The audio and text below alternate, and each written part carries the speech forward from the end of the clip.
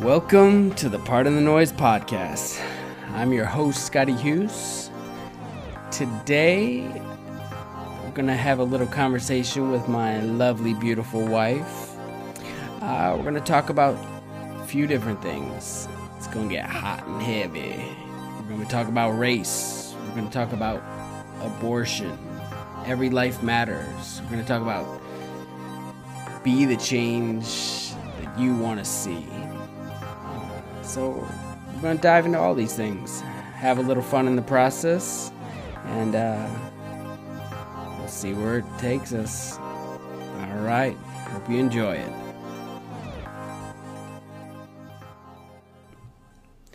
All right, how's it going, baby? Good, how are you? I'm doing all right.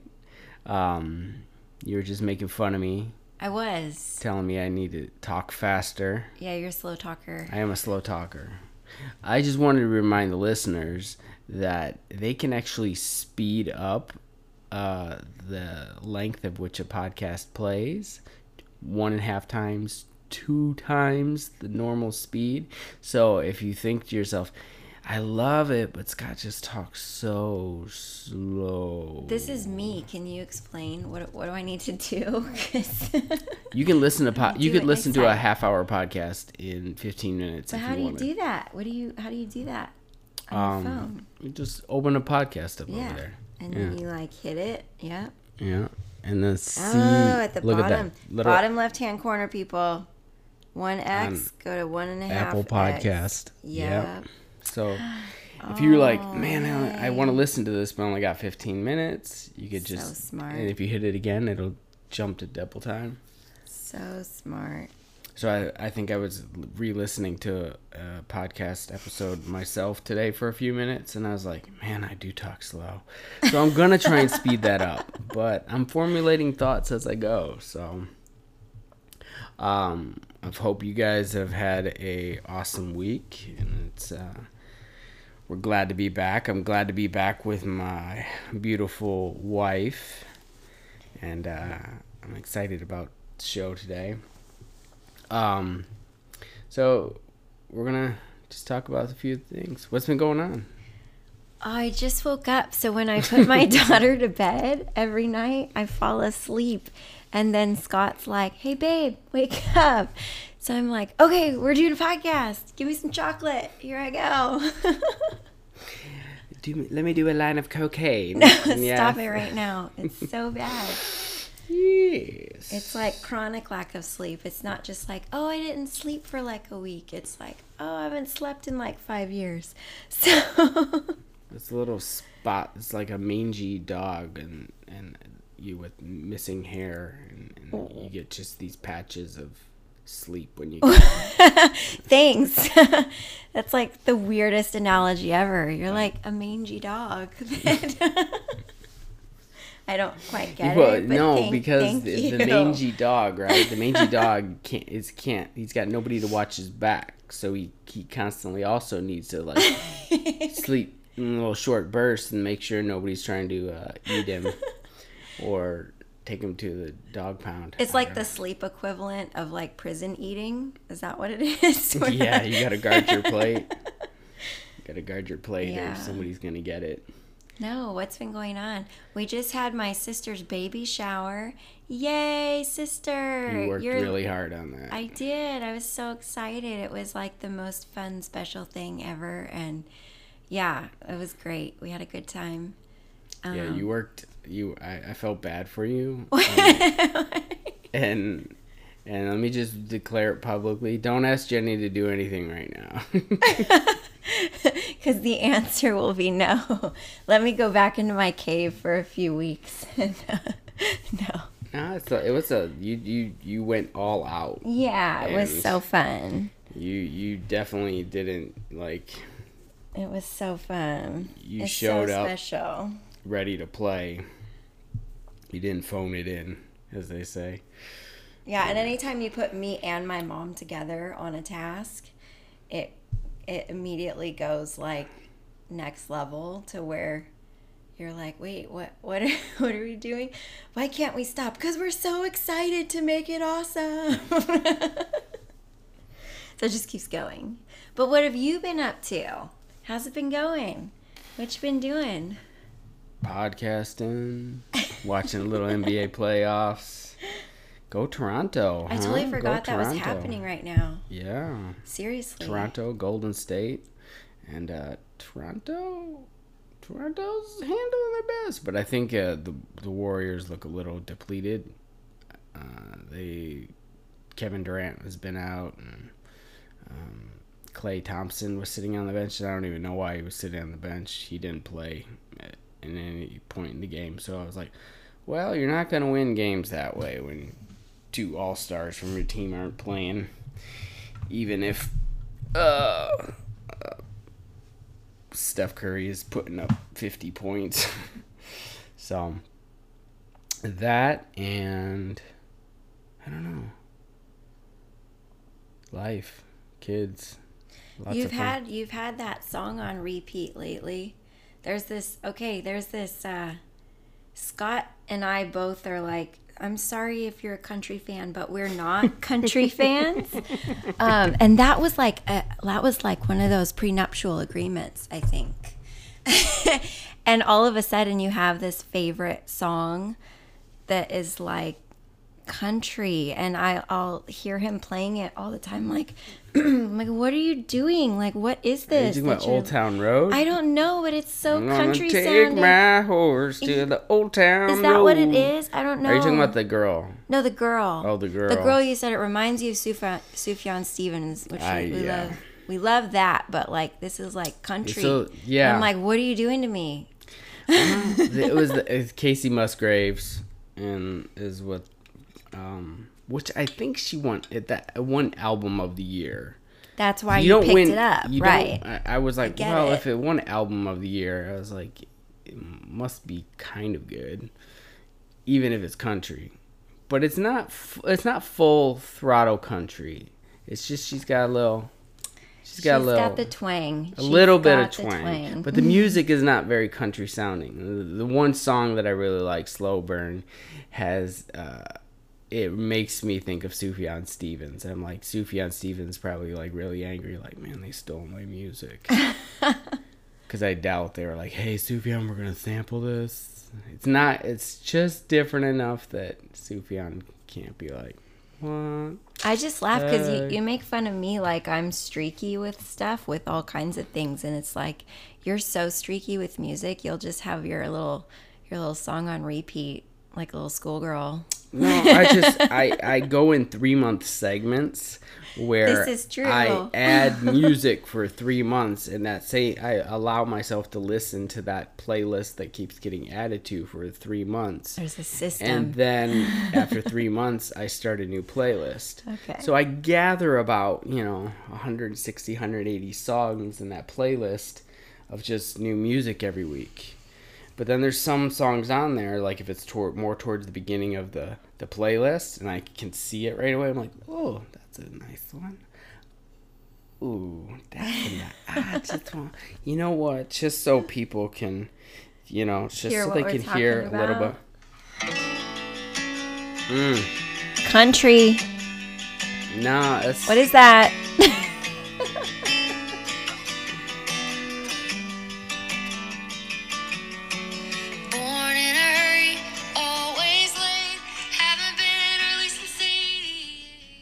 Yeah. Now, okay. What if I get Sufjan?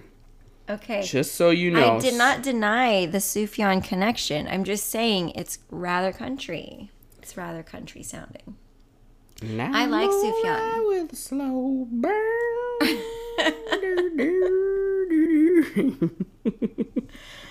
Oh, but it's just on all the time. I love. It's not.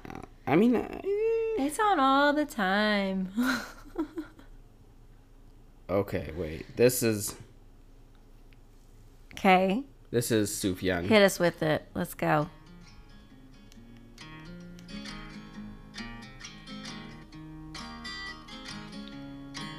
No, very similar. Very similar. The voice does it for me, though. See? Just because he doesn't have a little twang? I like the no twang. But country musicians would listen to this and be like, man, that Sufjan, he gets my soul.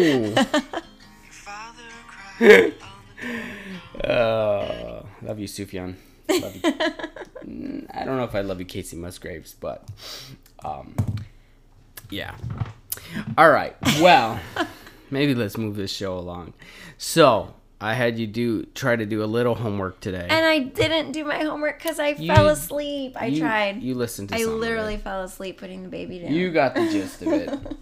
So, on one of the latest episodes of a podcast called Hidden Brain by NPR,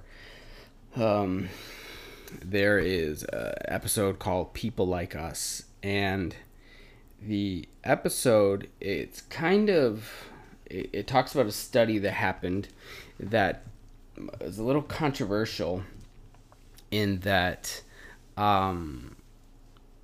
they make a case for desegregation. For segregation. Yeah. And so the study, what was it? The project, I think it was called the Project STAR study in Tennessee. In 1985, 11,000 students. What they wanted to find out was, one, in this study, was if students learned better in smaller classes. And the study actually showed that early elementary, that students actually became better learners in smaller class environments. Confirmed. Check. Yes. Makes sense. Now, but what they also had, because they had all this data, they were able to go back later with this new type of study that is, do black students learn better from black teachers? And so because they had all that information in the study, whether the teacher was white or black, they actually could look and see that these black students actually did go on to do better when they had black teachers in their life. And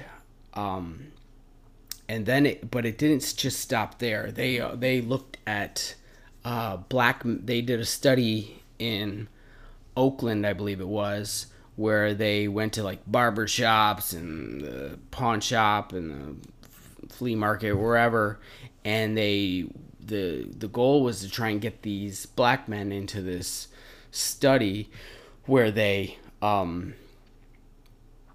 were trying to see if they responded different to white doctors, black doctors, because, as we know, like, black men have a shorter lifespan than white men do. And a lot of it stemmed from this one guy who his uncle died, and he thought it was, he died from prostate cancer. So the moment he found out, it was like 3 months later, he was dead. And he was frustrated because this is a preventable disease. And if he would have had his checkups, or, he was refusing care. He was kind of refusing care. So he was like, oh, I'm fine, I don't know. But if he would have, and what they wanted to find out was if he had had a black doctor in his life, would he have accepted that preventative care as opposed to having a white doctor? And so through the study, pretty much, it came out that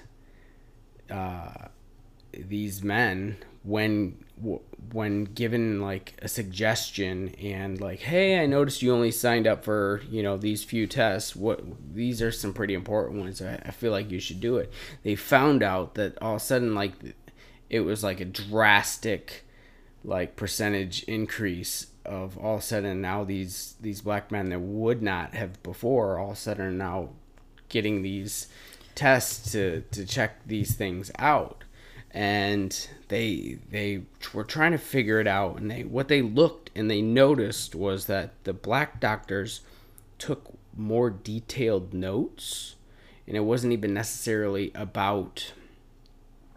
It was about common, like, just conversational things. Like, are the Golden State Warriors going to win the championship? Are, he's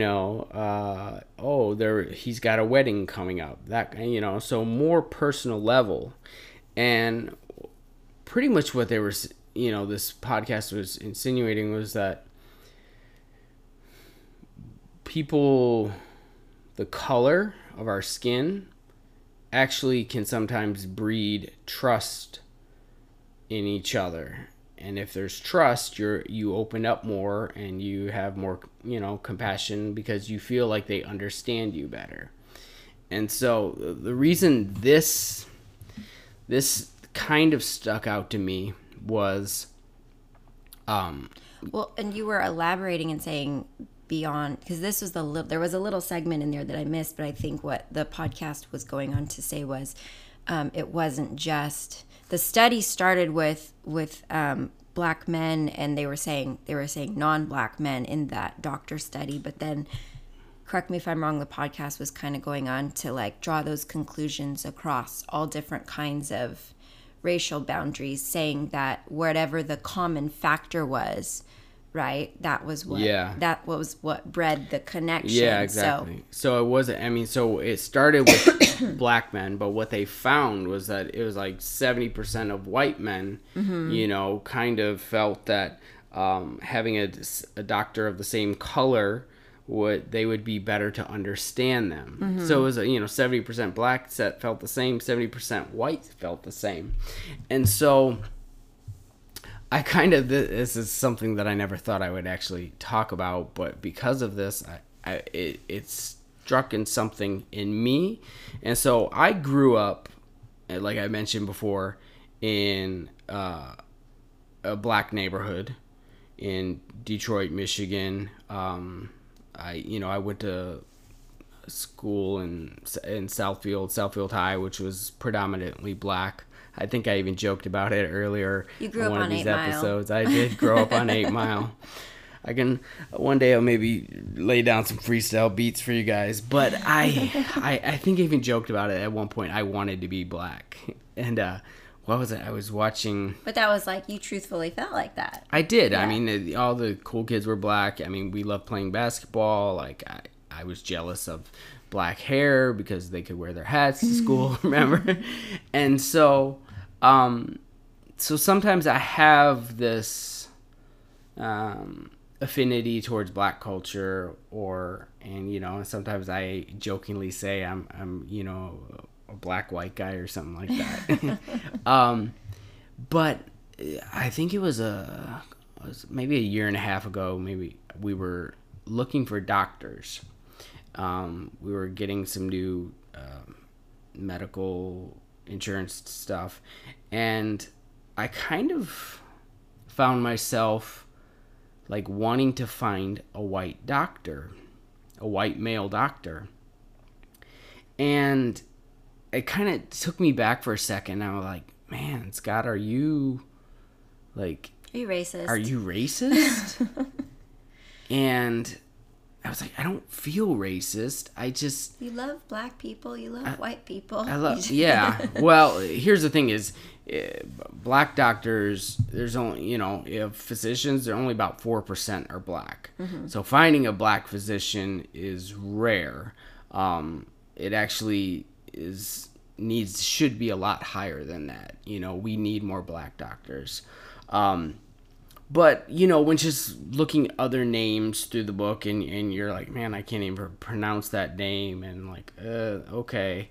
And so, I felt like there was a part of me that was like, I wanted to have a white doctor. And I didn't know why.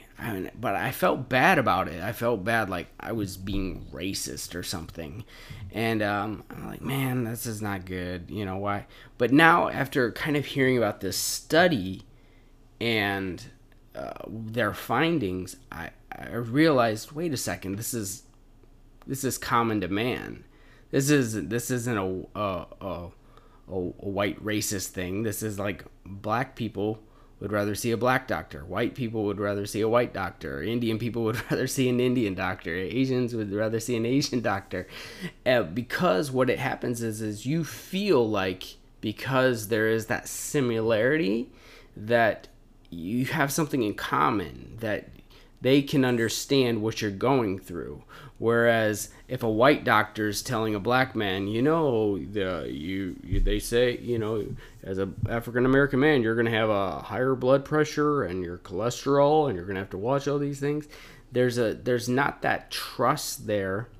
I'm not going to say at all, because I mean, there's definitely instances where people feel comfortable and it doesn't matter. But what the study is showing, that most black men are not getting the preventative care that they need. Mm-hmm. And but if they had a black doctor, it actually would help them, get the care that they need. And then I talked about the school study, right? And what they found was, with black students, that if they had a black teacher in their life, that they actually went on to learn better. They actually would go further in schooling, like all these benefits. And so you ask yourself, okay, wait a second, here we thought desegregation was a bad thing, or it was a good thing, mm-hmm. right? And now we're looking back and we're like, wait a second, these, black people it would actually be a lot more beneficial for them to have black teachers in their life, to have black doctors in their life. And I mean, as I'm not, check your privilege, bruh, right?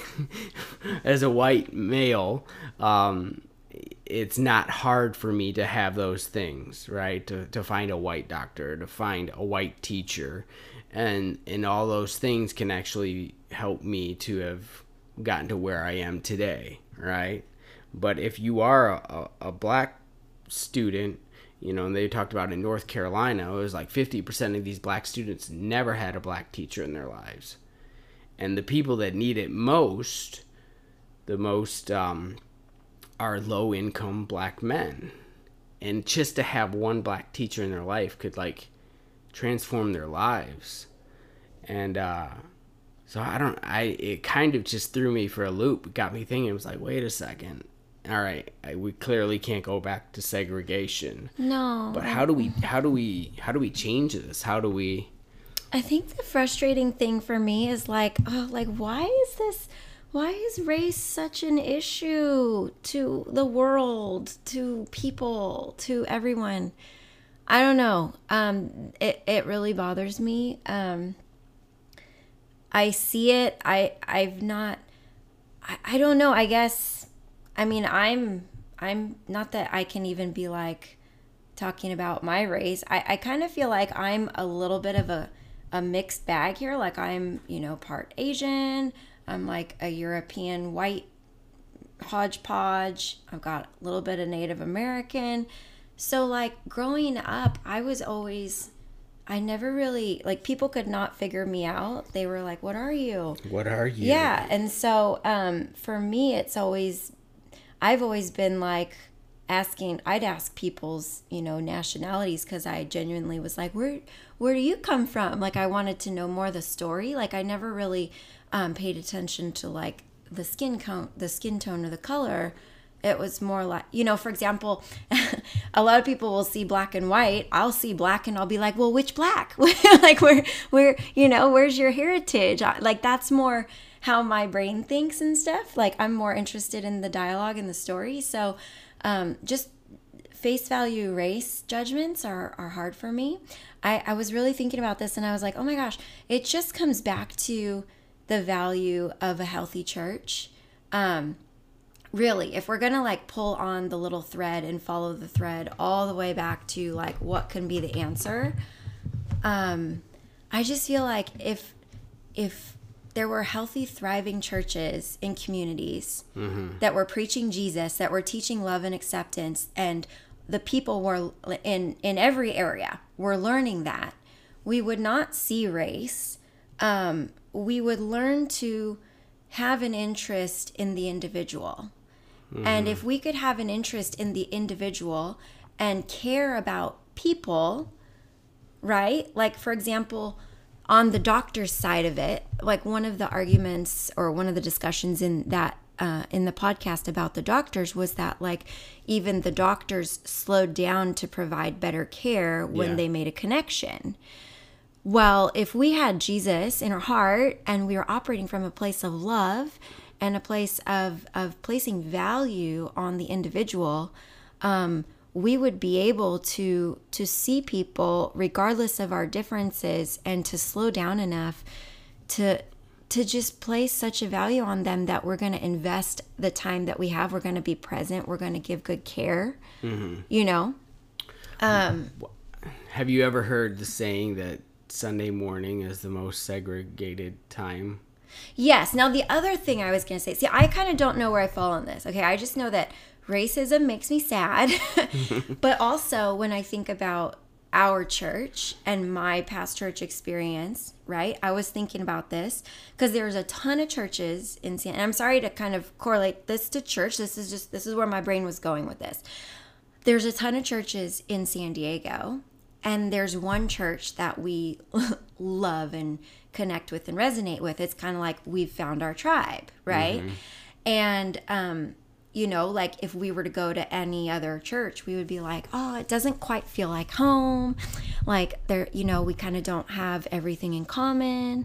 Like something's kind of not, you know, something's kind of missing or whatever. Yeah. So there is that, like, that side of it where, I mean, even at the end of that podcast, they said, you know, where they were talking about differences are good to breed creativity. They had a previous podcast on that, but what this podcast was showing that trust and communication come easier when we have things in common. Yeah. And I would have to agree with that, like, because you have a starting point.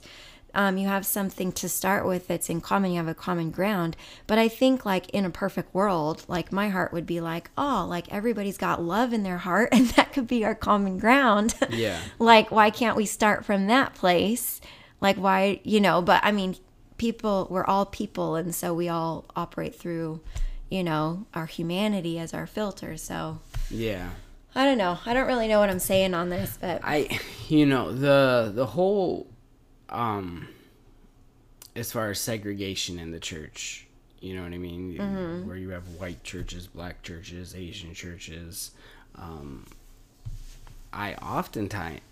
I personally think that it comes back to music and the worship style. I think worship style is actually the biggest factor in what draws people to. I think that's a very cultural expression, like music. Exactly. Yeah. Like if you grew up listening to black gospel music and choirs and, you know, Kurt Franklin stomping on you,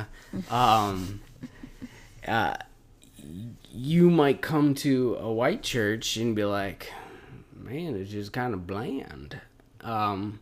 And the same thing with a white person who kind of grew up in, you know, whatever background or whatever type of music they like, and they don't really like that sound of music of like black gospel music. They come in and they be like, I'm not really feeling the gospel choir type music, and so I don't think that it's. I would say that most churches would want more of a cultural diversity. I oftentimes just think that it's the choices in music that create the divide, and I think it's just preference. And so but I also do think it's familiarity and trust, and you're more comfortable with people you feel like you have something in common with. And I think that's fine. I think that's good and healthy and all, but I think on the negative side of it is when that becomes exclusive and we close our doors. Yeah. You know, like what you're saying, the man wouldn't seek out medical care, and that's actually becoming, or they've seen that that's a common thread happening, that men are not seeking out medical care where they could be. That's not good. I think that's gotta change, you know, like the negative side of it. So it's fine to like find connection and build trust, but it, like, can we open our, I don't know, our hearts a little bit and yeah, you and know, that I think that starts with the person who's in charge. So in that situation, the patient is not necessarily the one in charge; it's the doctor, right? I think it's the doctor's job to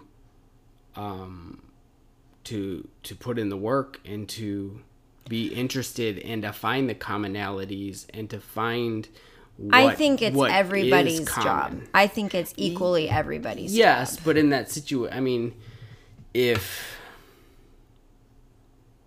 I don't know, to me, there's a hierarchy level in that situation. Like if When that patient is coming to see that doctor, like yeah. that doctor, But it's how do you his get job how to, do you get that patient to come in to see that doctor? Like the step before that. Do you know what I mean? Like that's gonna fall to the patient. Like what's the step before that? And well, how no, to like I'm saying like he's gonna have to rise in his spirit and decide that he's not going to carry preconceived notions and still go get the medical care that he needs despite who it's available from. Yeah. Like, you know, that has to happen to him in his mind before he even goes in to see the doctor. So I think if we all, it just comes back to if we all would work on ourselves and really like, you know, I think confront ourselves a bit.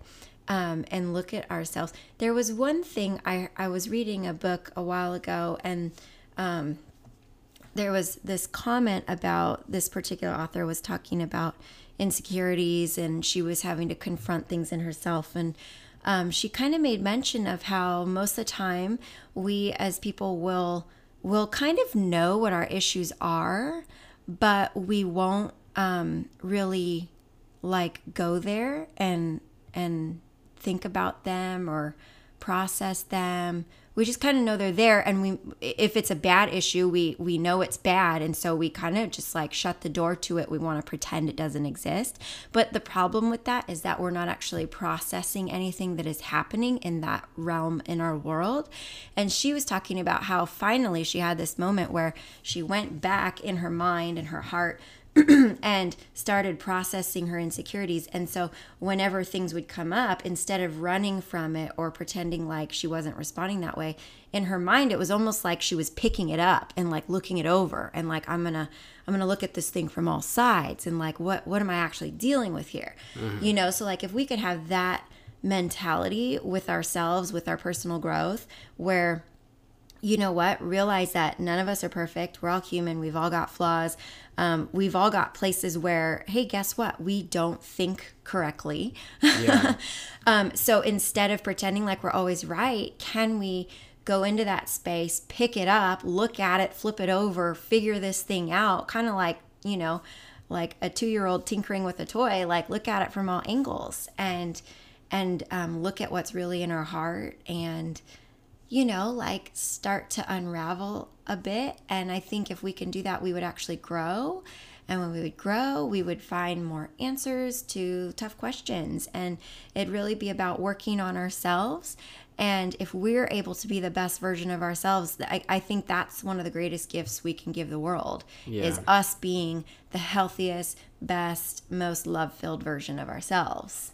Yeah. So I think there's no easy answers with these kind of things. Yeah, I think part of it is we have to be willing to challenge our own biases or our own thoughts. Yeah. So if I believe a certain way, or I've heard that just like you need to ask yourself, all right, can you articulate the argument for the other side? Can you articulate it well? Right. And if you can't, then there's something wrong there. You know what I mean? Because then that just means you're just confirming your own bias based on what you've been told or what you read or what you gravitate towards. And if you can't articulate the other side of the argument in a well-fashioned manner, then, because I think when you begin to do that, that's when you can actually come to a place where you're like, wait a second, maybe I am wrong. Maybe I'm not all right. Or maybe it somewhere lies in between. Because I think that's the in between is usually where the truth lies. It's not always on one side or the other. But it's hard when it's like you feel it's like you establish it and like we always constantly come to this place where like, what do I believe? So that when I figure out what it is I believe, then I stand on that and nobody can push me off that pedestal. I'm going to just fight to the death on that pedestal. And I think that's a scary, closed-minded place. And it just sees the world through one lens. And if we want to be people that are joined together in unity, and what the Bible says we are, one, be one. We need to look more for our commonalities than what actually makes us different.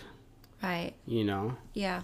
And I think that it always starts with yourself. Anytime you have a feeling of a stereotype, right? Where, any type of stereotype. Usually there's a little bit of truth in that stereotype, but the sad part about that is that we lump everybody into that stereotype that might fit that profile. And that's not good. We can't put people in a box. Yeah.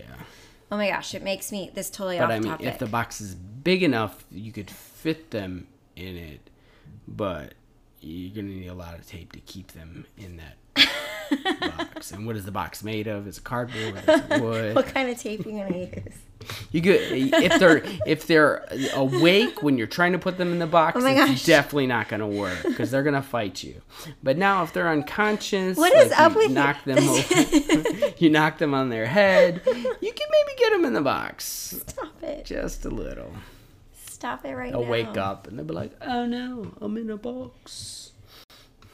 Did you see? I saw this video, and it was amazing. It was from, I think it was Britain's Got Talent, or one of the You Got Talent shows, and this contestant comes up with his mom, and he's blind and autistic, and everybody's like really leaning in, like, what's he gonna do?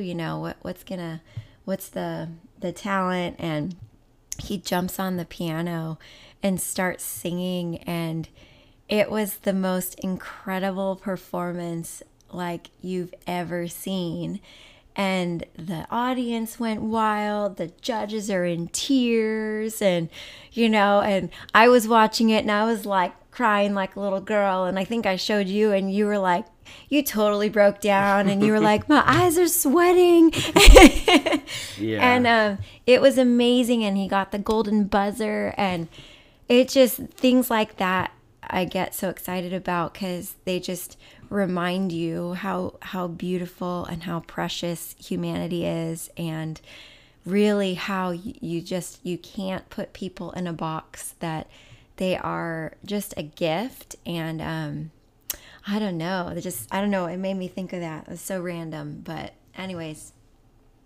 Yeah, no, I think that was definitely a eye opener. I think I actually had a conversation with people at work about that. Oh, really?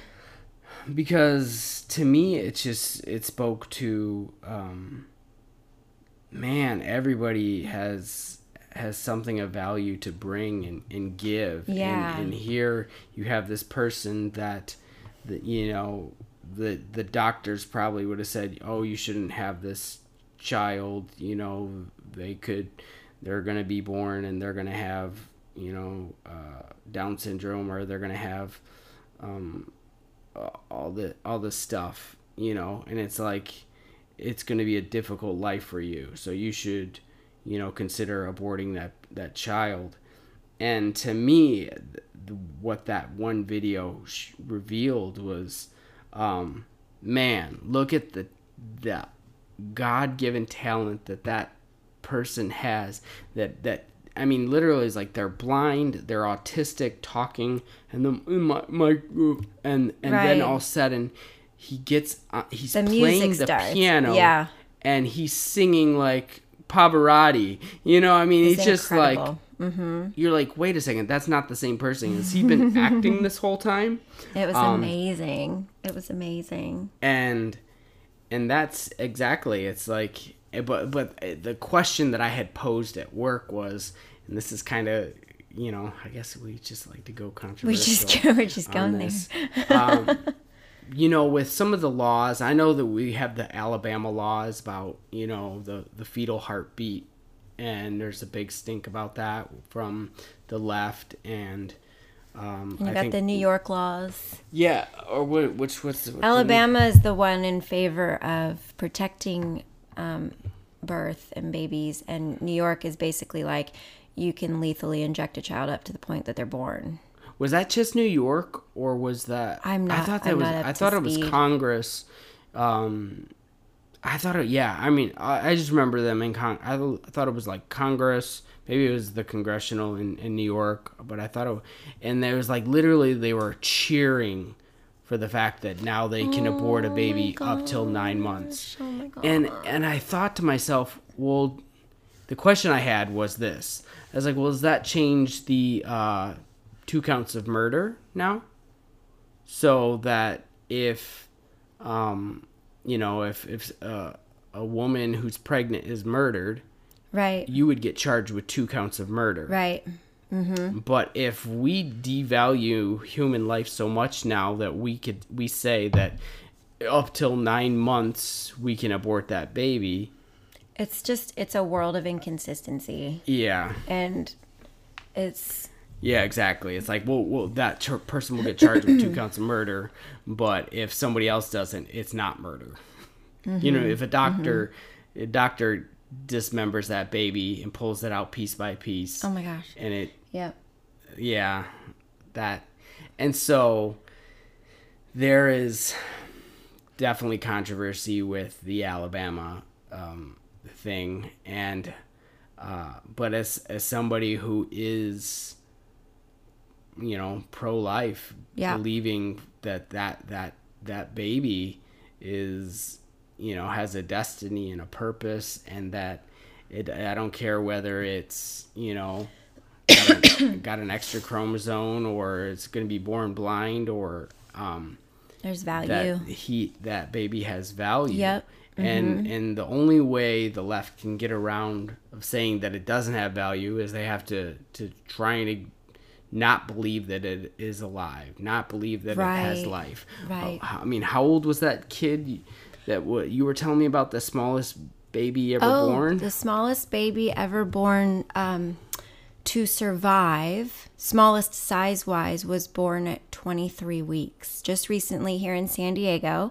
And this baby was in the NICU for, 150 days or so. And just recently got released and sent home healthy, 5+ pounds and gaining weight. And, that baby was... You know, and I think there was a recent one, even probably within the last week. I didn't get to read it, but I thought I saw one born at 21 weeks. That's now the youngest or the earliest born that has survived and is thriving. And that's halfway through a pregnancy. They're being born and they're thriving. Yeah. So exactly. You know, that's what, food for thought. You know, when people that are advocating, that embryo or couldn't survive outside of the womb. Well, yes, it can. Well, yes, it can. But I'm going to say no baby could survive outside of the womb if there isn't somebody taking care of it. Mm-hmm. And, you know, I mean, a full-term baby, if you don't take care of that baby, it's not going to survive. And that's the same with, you know, I mean, here, these children that are being born at 21, 23 weeks, right? Their survival is dependent on the doctors and the nurses and the parents by their bedside, loving on them, praying on them, not praying for them, and Praying P-R-A-Y, Yeah. not P-R-E-Y. Yes, the pen. Okay, crazy eyes. And so I don't know. I think God has so much in store for each and every person. Like, he has a plan for us, and to see that life snuffed out before its time is one of the saddest things that I could think.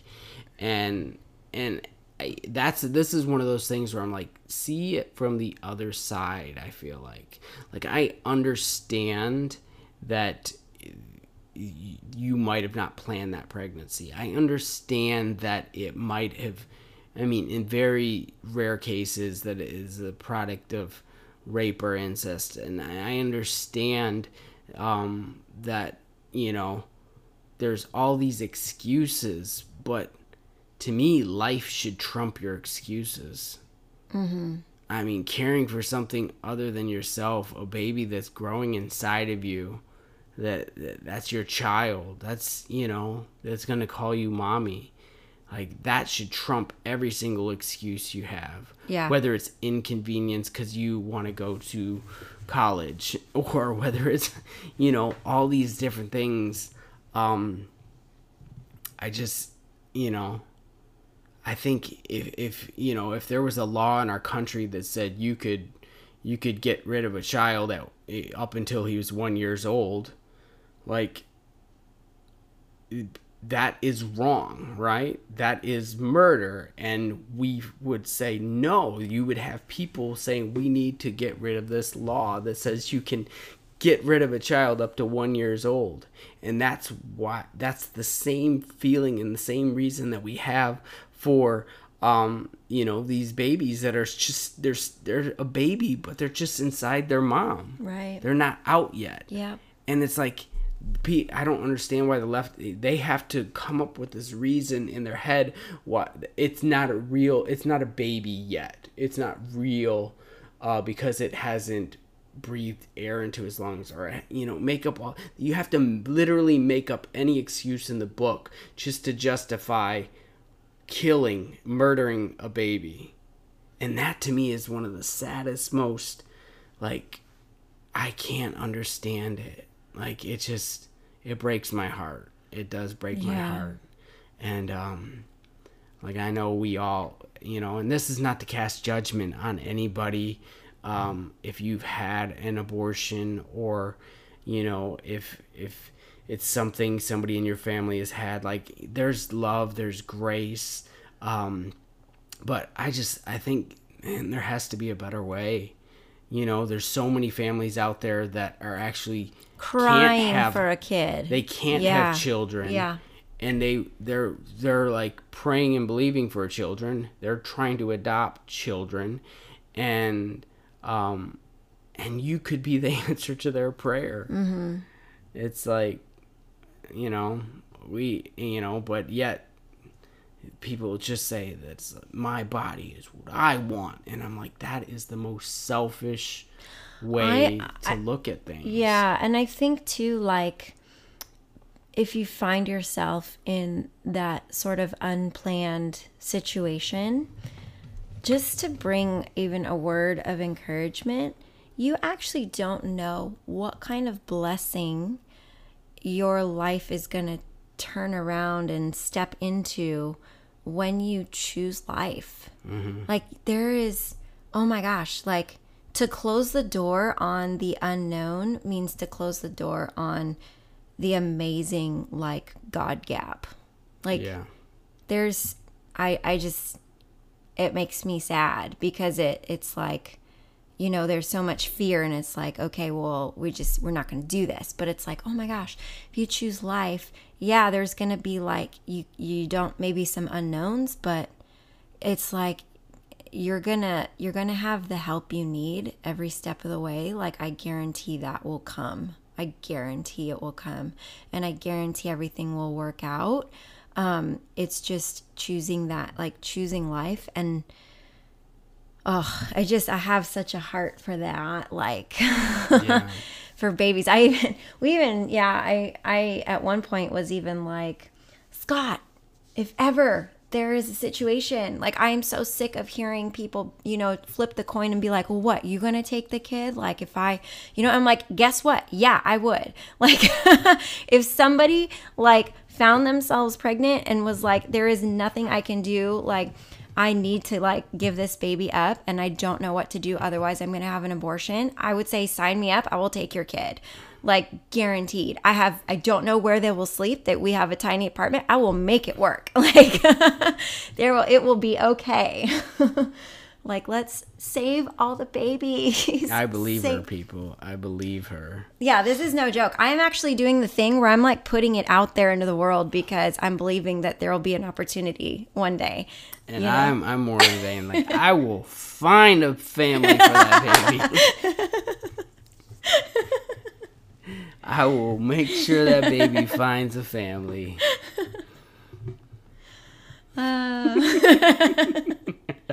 But point being is that we're all pro-life here. So. Yeah. Yes, I know. Well. Do you have a fun segment?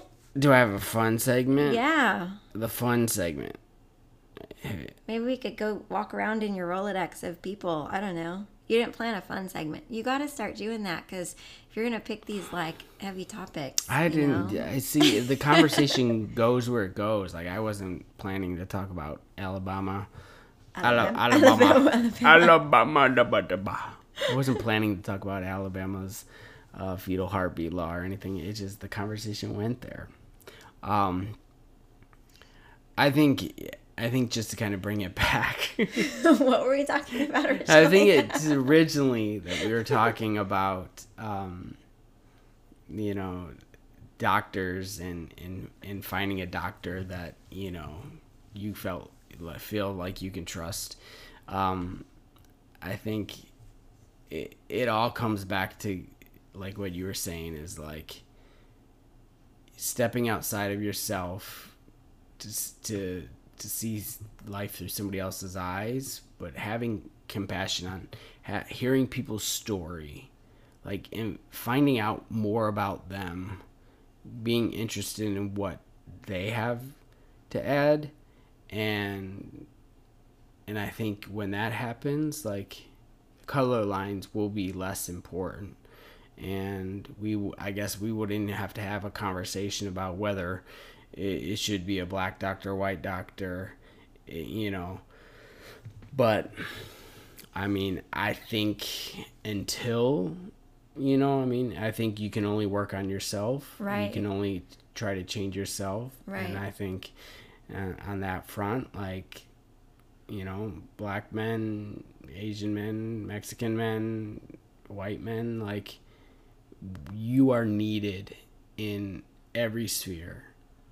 From being a doctor to being a teacher in elementary school to being a banker to, there's not just certain types of jobs for certain color people. It's like what I mean? Call to step up and step out and step into what you're created to do. And I think that also applies to our discussion on abortion as well. Like, humanity, people, like, don't let fear control you.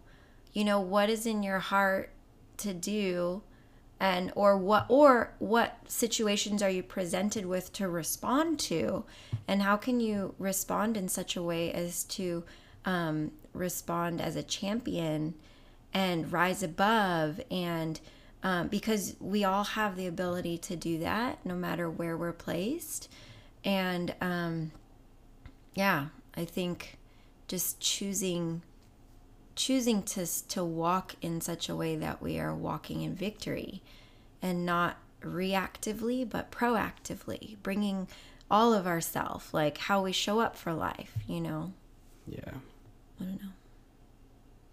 No, I love you. Love you. Do you? I do. Do you? Yeah, you didn't sound convinced. You didn't have a fun segment. I'm kind of disappointed. I don't know that I've had a fun segment I'd ask you what you're watching, reading, listening to. I'm coming out of my cave. But I don't think you've done anything but baby shower. I found a new. Remember last time I was saying I found a new hobby and I was doing sourdough. Well, I found a new hobby and I'm doing macrame. Macrame. I'm like realizing, wow, am I one of those people that does like a new thing every other week? Like, I might need to pick that side of my life and examine it a little bit. Yeah, you're a little streaky. But I love you. Love you. All right. All right. Have a good night, baby. All right. Thank you for listening to the Pardon the Noise podcast. You can follow the show on Instagram at Pardon the Noise podcast. If you love the show, be sure to rate and review us. It helps us get noticed by others. I'm Scotty Hughes, and we'll see you next time.